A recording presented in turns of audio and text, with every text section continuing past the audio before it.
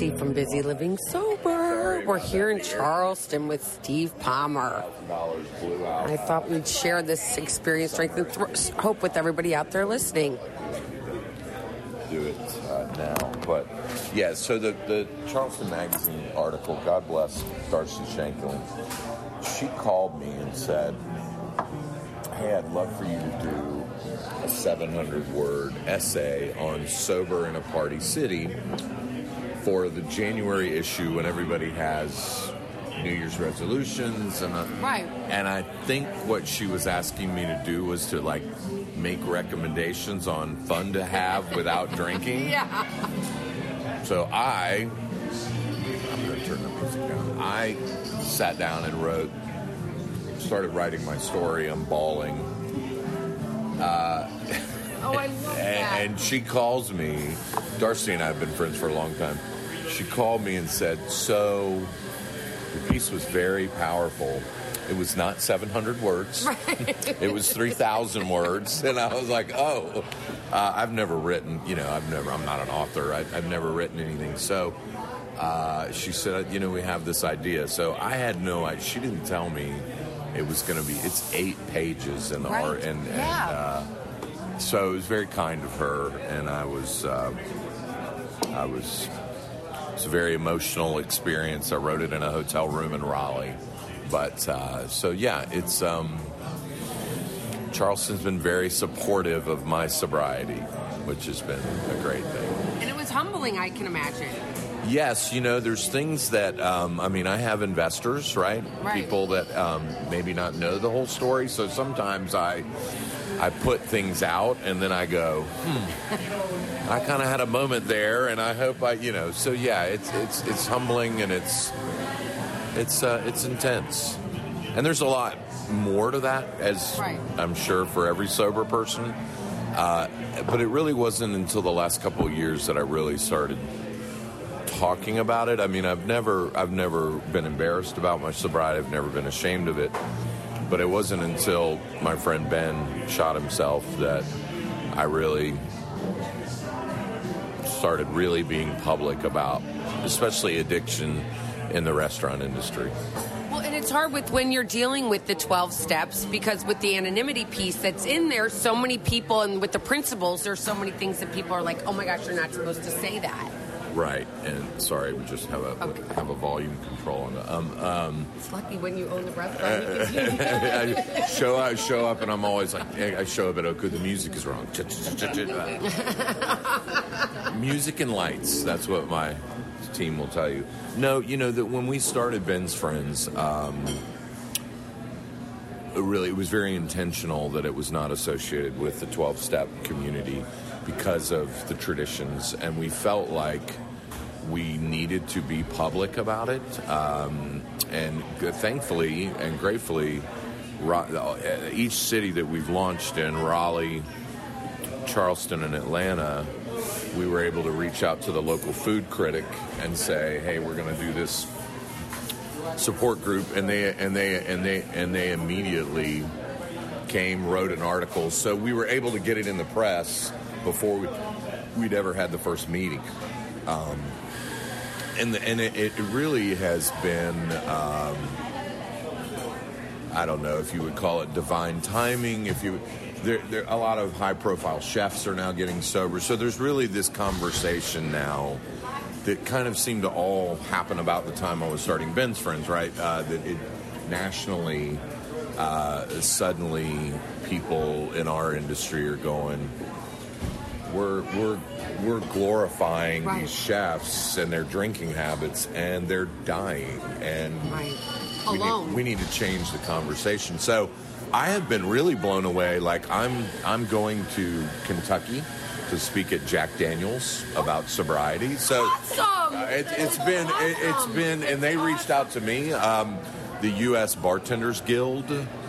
It was funny. They did a bourbon tasting, and then I got up and talked about sobriety. So it's been a very interesting. I had no idea, nor is necessarily press the goal, but I had no idea that there would be this sort of open arms when I first got sober, so 16 years ago, I was running Peninsula Grill. Couldn't find my ass with both hands, and I would be out at a restaurant with my peers, and the word sober would come up, and it was like the needle across the album, right. The nails on the chalkboard. People, and I don't even think it was about judgment as much as just, whoa, this is just not. I didn't know anybody that was sober in the restaurant business no one. Right.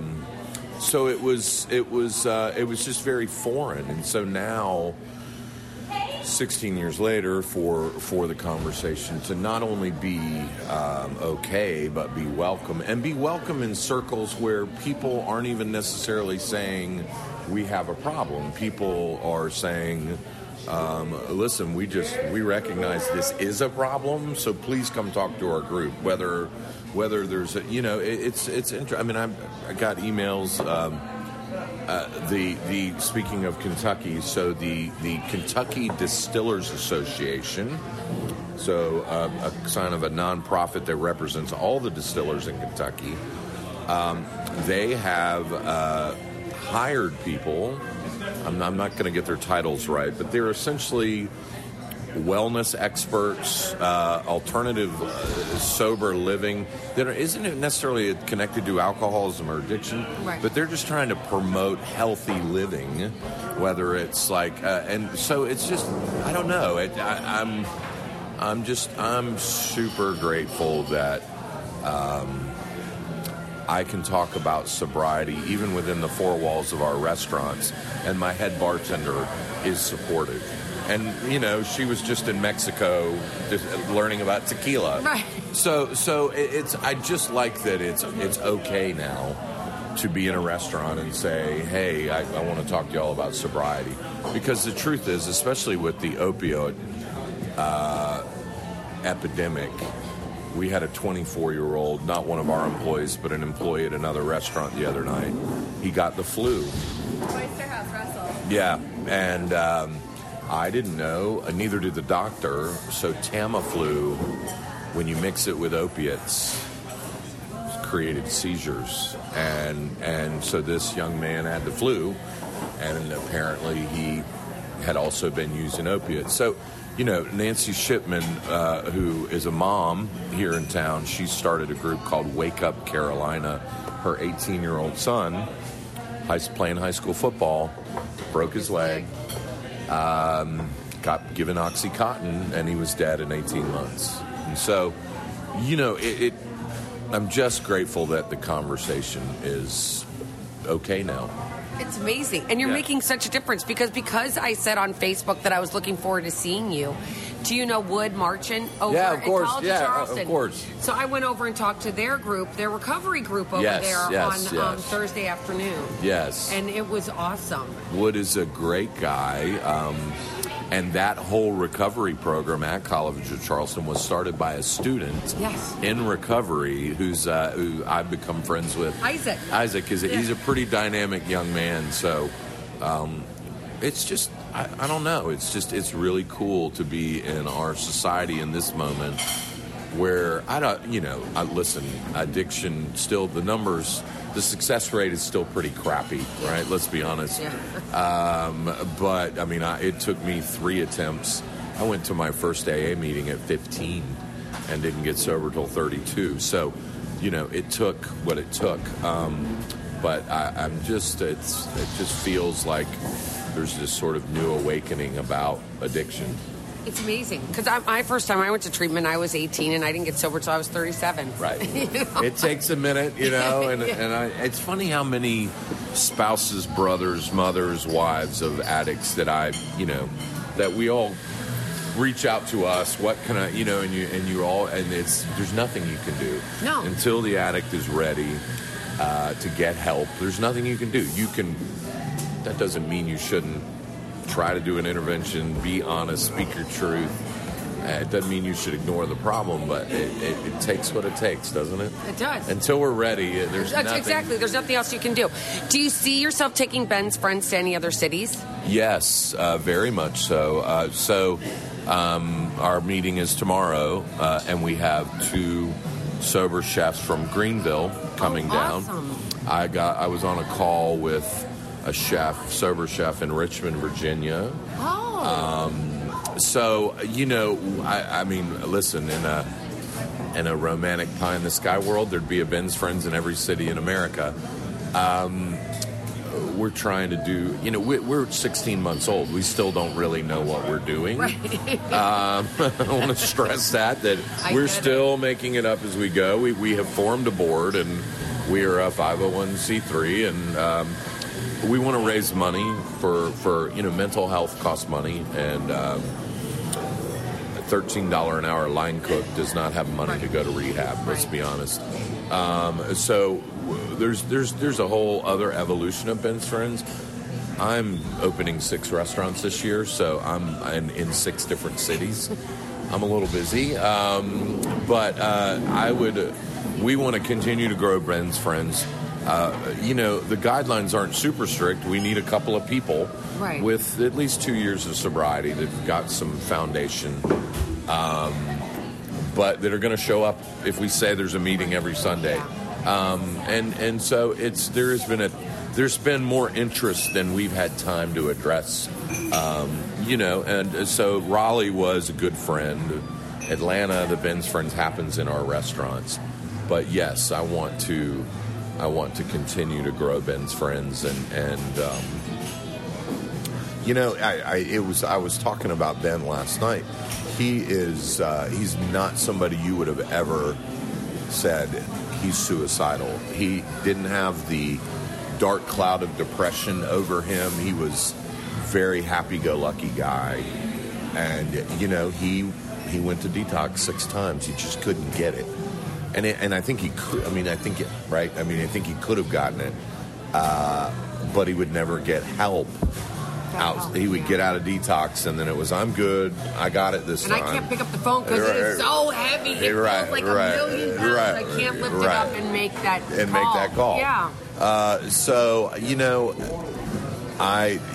want to grow Ben's Friends because I want, especially in the restaurant industry where the social, it's just part of the culture. Getting off work and going out to drink after the adrenaline rush of serving 300 people, and you're like this when you walk out at midnight, and the most unconscious thing is to knock yourself out. I want to keep growing it. So, and if a listener wanted to contribute, let's say, where would they go to? www.bensfriends.org? Yes, it's actually Ben's Friends Hope. Okay, Ben's Friends Hope. .org. Okay. And we're there, and you can donate online. We've gotten that far. Okay. and listen, I mean, speaking to that, I have been enormously touched at the people that have reached out that I don't even know. I went home. We were doing a leadership retreat for the restaurants the other day, and the finishing topic was on gratitude. This is a total true story. So I went home, and there was a letter in my mailbox, and it was the return address was someone I don't know this person, and I pulled it out, and the card said gratitude, and I'd literally just been standing in front of 110 people talking about when we come from a place of gratitude, and this young man had made a donation to Ben's Friends. I don't know who he is, and he just said, I work in the business, and I'm just so happy that there's a place that we can go. So, that's big. Oh my gosh, that's the magic. That's the real. And at the end of the day, that's what it's about. That's what it's about, and that's when you go through, all of the things that I've gone through, homelessness. I mean, all of the stuff, right?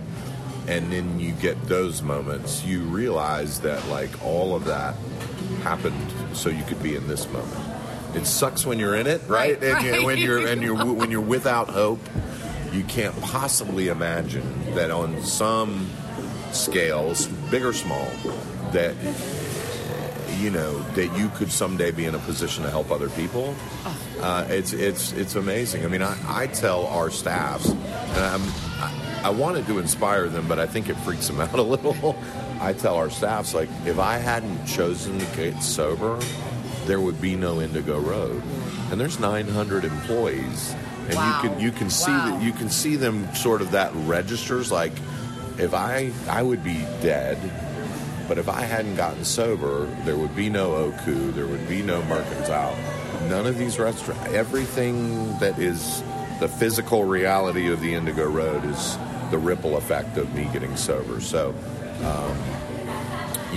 as tragic, as terribly tragic as Ben taking his life is, I hope that, the ripple effect is that there's a different conversation. Which is huge. Yeah. I mean, so that, people in our industry know, like, you don't, being in this industry and getting wasted every night are not synonymous. Right. It can be a choice, and so it's cool. There's Ben's Friends here is 16 months old, so we have people celebrating their first year that Ben's Friends was their first meeting. We certainly don't advocate that Ben's Friends is bye, nice to meet y'all.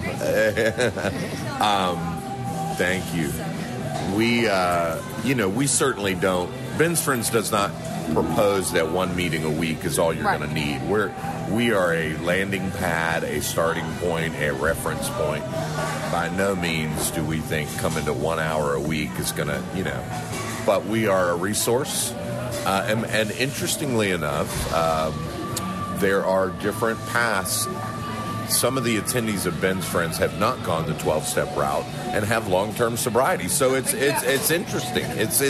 There's a guy with 17 years that is just now starting to go to meetings, the 12-step community, and he would say he wished he'd done it from the beginning, but he went the therapeutic route and it worked. So we're just sort of the starting point. But yeah, it's cool. There's people celebrating a year. We have there's an employee that works for us, with us, bad on heroin. And he's 80 days now, and he's working in one of our restaurants where the executive chef is sober. And he was, I was afraid we were going to lose him. And it's just, opening restaurants is great. The business success I have had is far beyond anything I ever thought I was going to have. But that's what matters. Having a safe environment for someone who's passionate about cooking, who's passionate about food. There's no drinking in our restaurants. So for them to be able to come to work and not have to see their teammates consuming alcohol on any level is, addiction is hard. Addiction in the restaurant industry is really hard. So, those are the moments that, like, you talk about a higher purpose and something beyond just making money. Those are the moments that are worth it. So I have one other question, and then we'll stop recording. Okay. But my next question is, I don't know if you're a football fan, but did you see that the Philadelphia Eagles just won the Super Bowl? And did you know that Anheuser-Busch, Anheuser-Busch said that they were going to give a free beer to every person at the game because one of the players had said he was going to buy a beer for everybody, every fan in Philadelphia. So Anheuser-Busch stepped up and said that they were going to do it. The Dilly Dilly thing.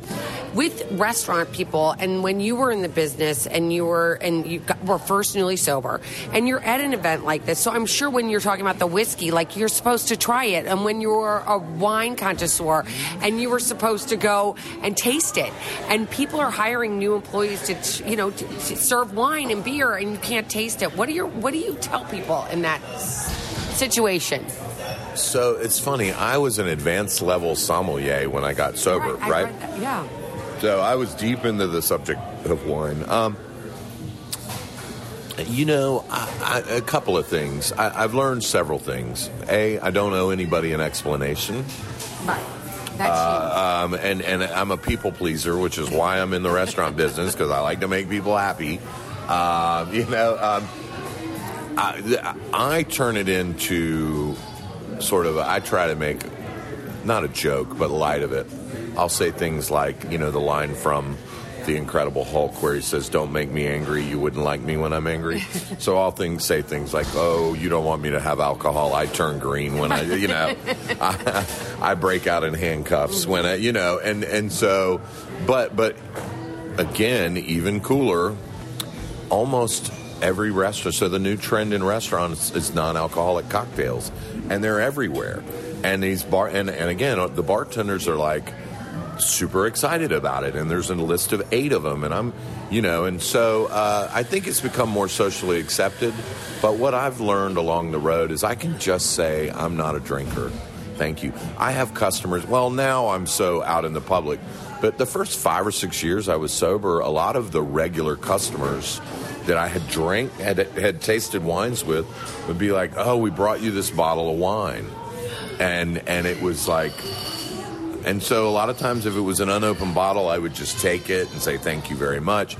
But, table side, "Oh, taste this." And, so it is in our face. Yeah. And you got to find creative ways. I never drink at work. We have a restaurant, one of our restaurants, a high percentage of the staff is in a local rehab. Okay. So this was great. I thought this was so amazing. So our wine director was like, "Okay, so when I do staff education, 50% of the staff can't drink. What am I going to do?" Because I want them to learn, because they want to sell, and I don't want them to feel excluded. So you've heard of Jelly Bellies, right? Yeah. So they have buttered popcorn and green apple. Right. So she went, this is the most brilliant thing I've ever, Sauvignon Blanc. What are the characters? Lemon, green apple. So she made a Jelly Belly pack of Sauvignon Blanc, a Jelly Belly pack of California Chardonnay, a Jelly Belly pack of Pinot Noir. And so she's like, "Here you go. Here's what Pinot Noir tastes like. Right. Blueberries, raspberries." And so we just try to get creative with how to teach people about wine if they're not drinking. But socially, again, I think it's a lot fewer questions. And I will say this anecdotally, like socially outside of the 4 walls of a restaurant, when the people that have the most questions about why I don't drink are usually the people that are questioning their own drinking. The people that at their 3rd glass so you never drink, and they just can't let it go. Those are usually the ones that they have the 5th and 6th and 7th glass of wine. No judgment, but I've just kind of learned that I used to feel real uncomfortable when people were probing me. And again, I've learned I don't owe people an explanation. I can just say, "Listen, I used to drink. It was really bad. I don't drink anymore." And in this day and age, that usually stops the level of questions. I think as a society, most of us are awake enough to know that when somebody says they don't drink, there's a story of wrecked cars and DUIs and, so yeah. Well, thanks, Steve. You're welcome. I really appreciate it. Of course. And I wish you guys all the best, and we will keep promoting Ben's Friends on Busy Living Sober. Thank you. Thank you. Thanks so much.